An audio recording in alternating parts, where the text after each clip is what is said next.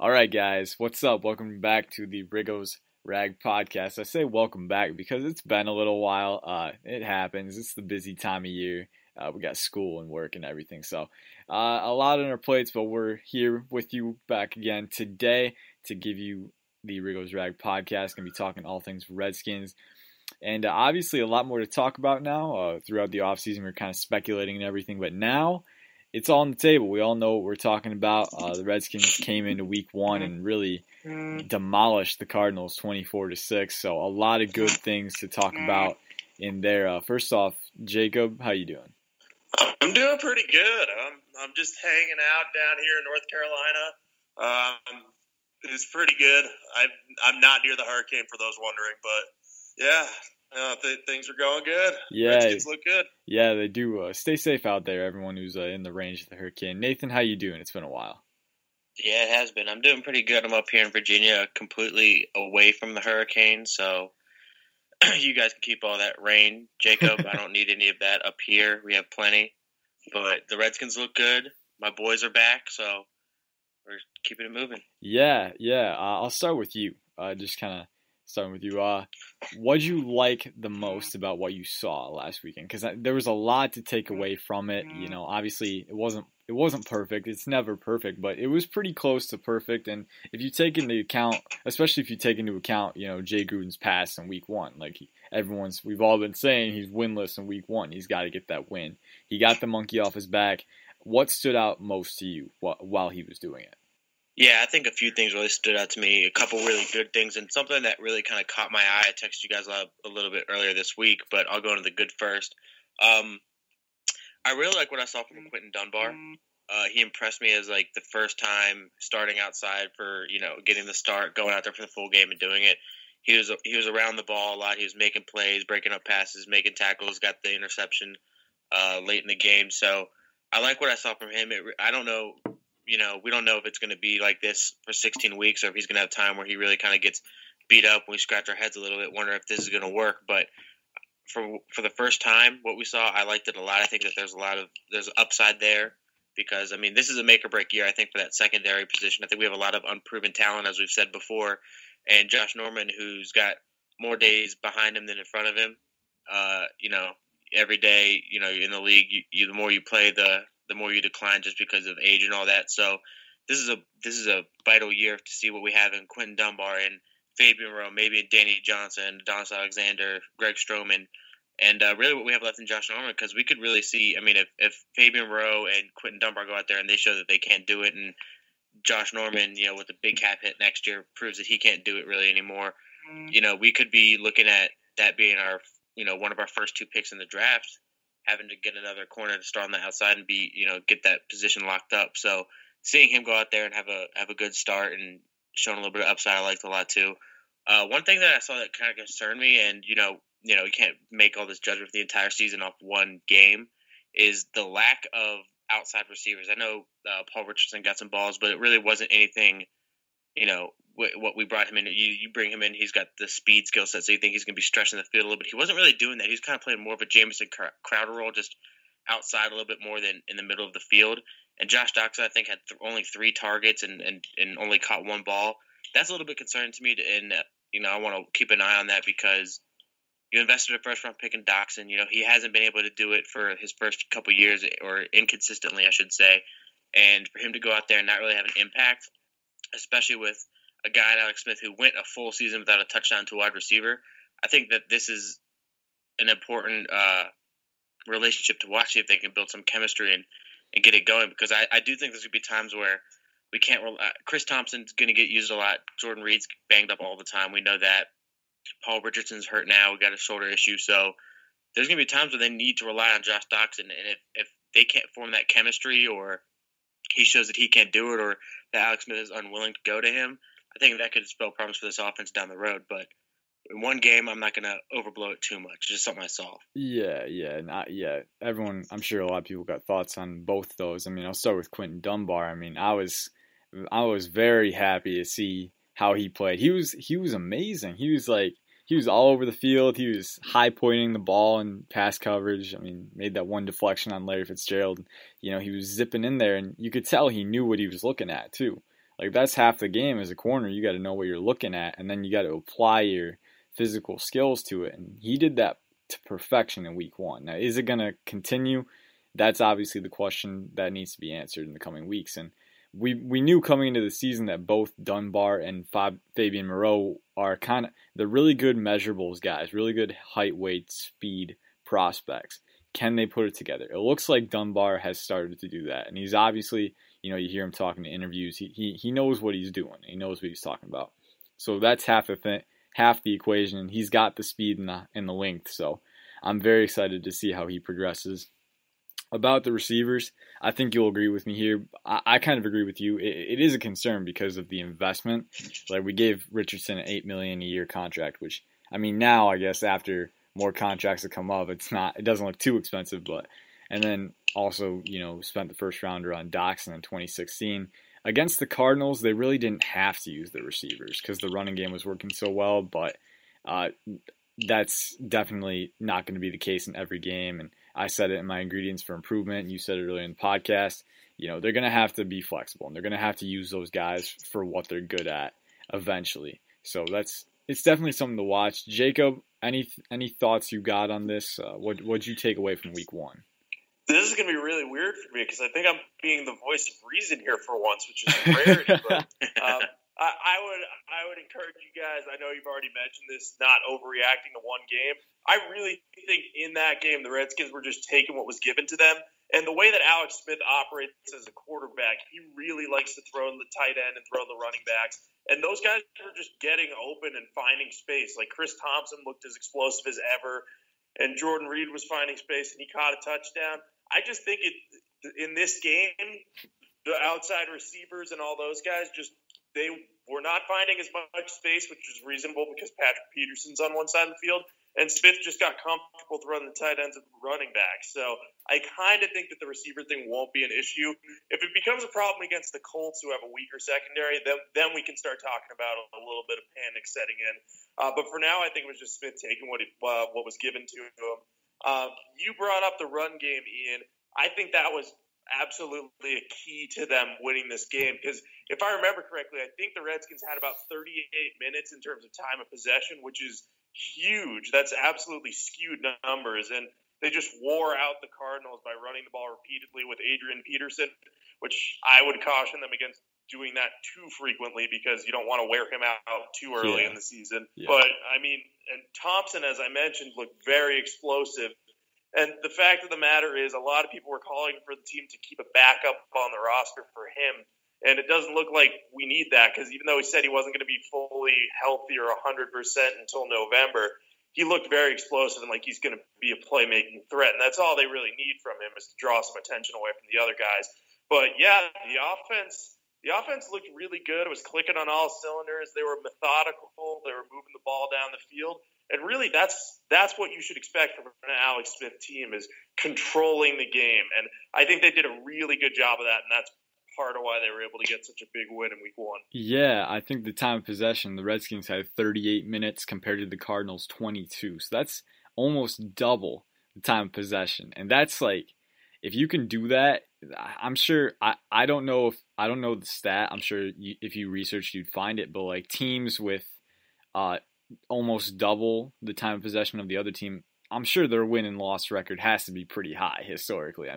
That's a very good way to go about winning a game. And the Redskins, Alex Smith, let's just take a minute to appreciate how good of a fit he is with these weapons. You said yourself, Jacob, he loves throwing to the running back and the tight end. To give him Chris Thompson and Jordan Reed, two of the better receiving weapons in the league at those positions. Some would say the best, some of the best players at those positions, receiving wise. It's good to see. And you can tell the chemistry is there with Thompson right away, and Thompson's as fast as he's ever been. Jordan Reed is still healthy, fingers crossed, knock on wood. But it's just, if that's how you're gonna win, if you don't really need those receivers, yeah, you're right. It sucks that you spent that much on those guys, but if you can win some other way, if you have a way that works consistently, then that's what you got to use. Now, Nathan, I'll go to you. Looking forward to the Colts now. The Colts are interesting team in their own right. What are your initial thoughts about the Colts? Do you think the Redskins' strategy against the Cardinals is going to work for them, or do you think they're going to have to switch something up? What's your take right now? I think we're going to see a lot more of the same. I think that the ability to run the ball is going to be there. Now, I don't know if you're going to give Adrian Peterson the ball 26 times, if you're going to work Rob Kelly or with Paul Richardson probably not playing, Trey Quinn out for the year, Cam Sims out there. Maybe you dress Samaje Perine and work him in. So I think you're going to see the running game is going to be pretty effective as too. And going back to those guys being out, including Paul Richardson, most likely not going to play. He didn't practice today. I don't see him playing on Sunday with that shoulder. They have really no reason to play him if he's not right with the success they had last week. I think that, going back to Jacob's point where we shouldn't overreact, I think the Josh Doxson situation will be a game where Alex Smith is going to have a chance to go and attack and see if that chemistry's there, if you can go to him, you can trust him and see what they have there. Defensively, I don't trust the Colts running backs. I don't think that they're going to have any success. They're going to have they're not going to have a bell count. I don't think Marlon Mack's going to make his debut this Sunday. Jordan Wilkins did whatever he did last week. I think that the front sevens will be able to shut that down. But Andrew Luck, they threw the ball, 50 times with him last week? Yep. So you're going to look and see that that's where they're going to go. They're going to put it in the air. And they have T.Y. Hilton, who's more of a down the field, take the top off type receiver than anyone that the Cardinals have. So that's going to be one thing I want to watch to see how they can respond to having that deep threat and not have everything right in front of them all the time. Yeah, it's definitely going to be interesting. Jacob, what about you? What are your initial thoughts for this game? Yeah, I definitely think the same game plan they used against the Cardinals is going to work because the Colts still have what is on paper one of the weaker defenses in the NFL. And that's not to discredit what their new GM, Chris Ballard, has done. It's just more of the team's still a work in progress as Andrew Luck is coming back and getting healthier and as they look to develop young, faster, more athletic guys on both sides of the ball. So I think the Redskins should be able to execute the same game plan against that defense, target the tight ends a lot, Jordan Reed, Vernon Davis, get them on the field together, especially if Richardson doesn't play. I believe he's officially listed as questionable, but the fact that he didn't practice on Friday is definitely a major concern. But the fact is they have enough offensive weaponry to beat the Colts secondary because the Colts don't have much talent there. On the defensive side of the ball, the big thing I'm watching in this game is the Redskins pass rush because that was the one area against the Cardinals. Not that I felt like they didn't do well in, but I felt like there was room for improvement. Yeah. They were only able to get 2 sacks on Sam Bradford, despite the fact that his line isn't all that good. The Colts are going to be without their starting left tackle, Anthony Costanzo, this week. He suffered a setback in practice, so he's out. Last week, Jamarcus Webb was their starting right tackle. He's now on injured reserve. So you're going to be looking at Joe Haig at left tackle, and I believe rookie Braden Smith is going to get a shot at right tackle, and I see him as more of a guard. So if Ryan Kerrigan and Preston Smith can get some serious pressure on Andrew Luck, that's going to make it much harder for him to pass the ball. And as you said, Nathan, the Colts don't have much for running game as of right now. So if Luck's at least under pressure or even just like he starts feeling it a little bit and getting rid of the ball, it's going to give the Redskins a chance to get some sacks and really make an impact. Yeah, and that's really the big area that I'm watching. Yeah, the Colts to me they look kind of similar to the Cardinals in the sense that offensively what they're doing right now is similar. Like the Cardinals, the reason, our pass rush definitely could have been better. It wasn't bad by any means, and some players individually were very good. I think Matt Ioannidis he was very good. So was John Allen, although he had limited snaps, and then Anderson, of course, got his first sack. So the hype train's rolling on Anderson. But the Cardinals, one of the reasons our pressure didn't do so well is because Bradford was getting the ball out very quickly. And, first in some cases, like the Redskins last week, actually, that works. You turn out yards, you move the chains, you just keep moving forward. It didn't really work for the Cardinals because our players were wrapping them up behind the line and, very quick, very fast, and very precise with their tackling. The Colts kind of had the same strategy last week. Andrew Luck threw 39 passes. I think he only had like 318 yards, though. So He's getting the ball out quick, and he's got guys like T.Y. Hilton and Ryan Grant who can get open underneath. Hilton can go deep too, but that's not the way they were using him. Jack Doyle too. So they have a lot of short range targets. Luck threw 53 passes last week. Of those 53, 26 were 0 to 10 yards down the field and between the hashes. So up the middle, short and sweet. That's what Luck likes right now. Well, he's still getting back up to speed. And if I may jump in, I'm sorry to cut you off. Yeah. That what you just mentioned also plays into a fact or a stat that John Keim had earlier in the day. Luck's release, like average release after getting the ball, was about, I think, 2.52 seconds, which was good for sixth fastest among quarterbacks in the NFL that played last week. So the idea that he's trying to get the ball and get it out of his hands quick does mean that he's going to use more of that short to intermediate passing game. So that'll be something to watch for sure. Yeah, and I think no one's disputing the fact that Luck is a better quarterback than Sam Bradford. I mean, Bradford has had his highs, but Luck is an established passer as long as he can get back to where he was. And I think every week he's going to get better. So he's the key to this game, because you look at the Colts running game, you like to say they have potential. Jordan Wilkins and Nyheim Hines are two very good rookies, in my opinion, who have good upside, but they're just not where they need to be right now. So I think a lot of it is going to fall on Luck's shoulders. And, our defense played well against this kind of strategy last week. And Luck under pressure last week, according to Pro Football Focus, he was 7 for 15 for 45 yards and an interception. So put him under pressure.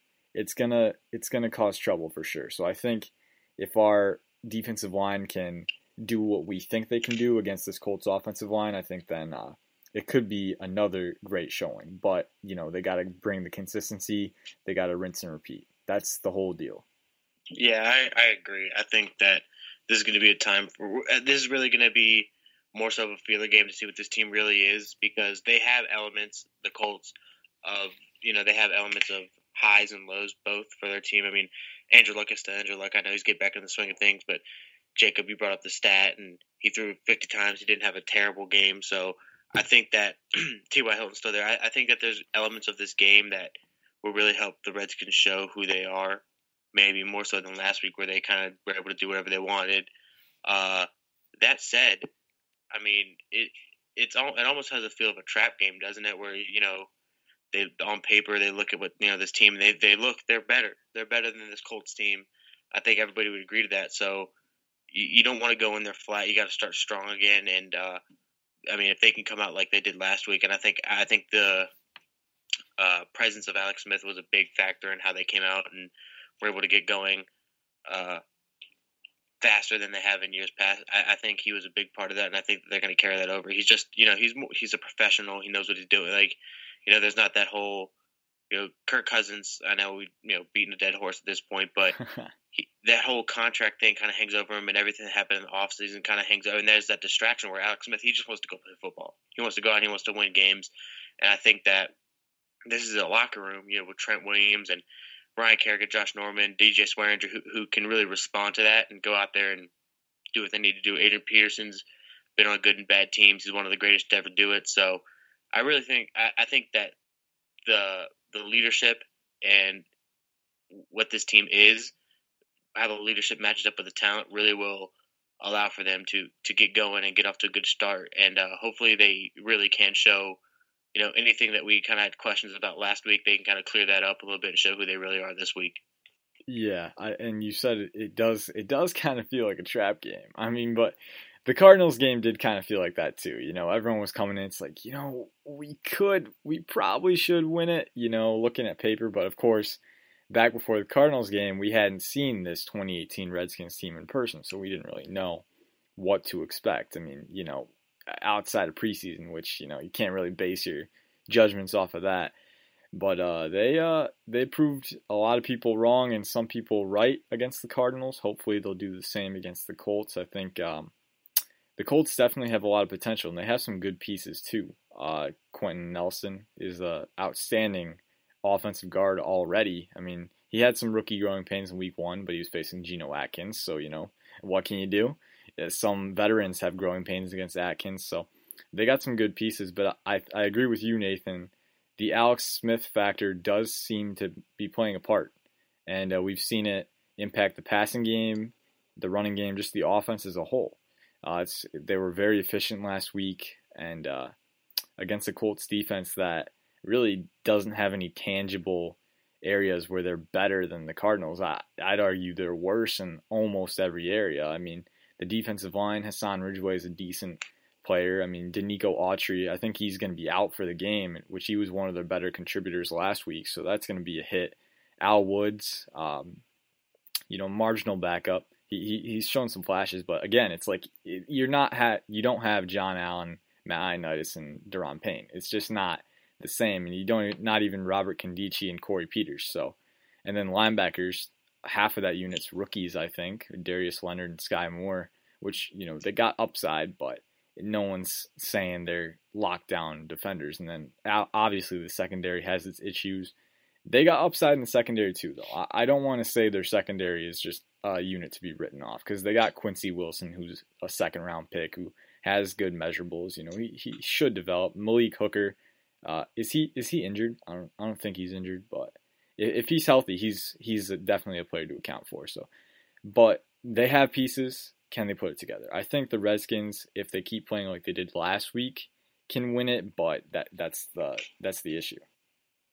Yeah, and what you brought up regarding the Colts and just everything relating to their experience, that's obviously important because they do have a lot of young guys on that roster. And like you said, you can't really write them off entirely because, they have potential and upside and all those buzzwords that we love to talk about during the NFL draft. But I think the fact that it's the second game of the season is going to really give the Redskins an advantage because their team just in general has been together longer. And even though Alex Smith hasn't been with the team very long, he's been around the NFL long enough to really know how things run, obviously. And just talking a little bit about the coaching comparison, too. I mean, Jay Gruden obviously has had trouble, riling up his team in the past. They come out flat when you least expect them to.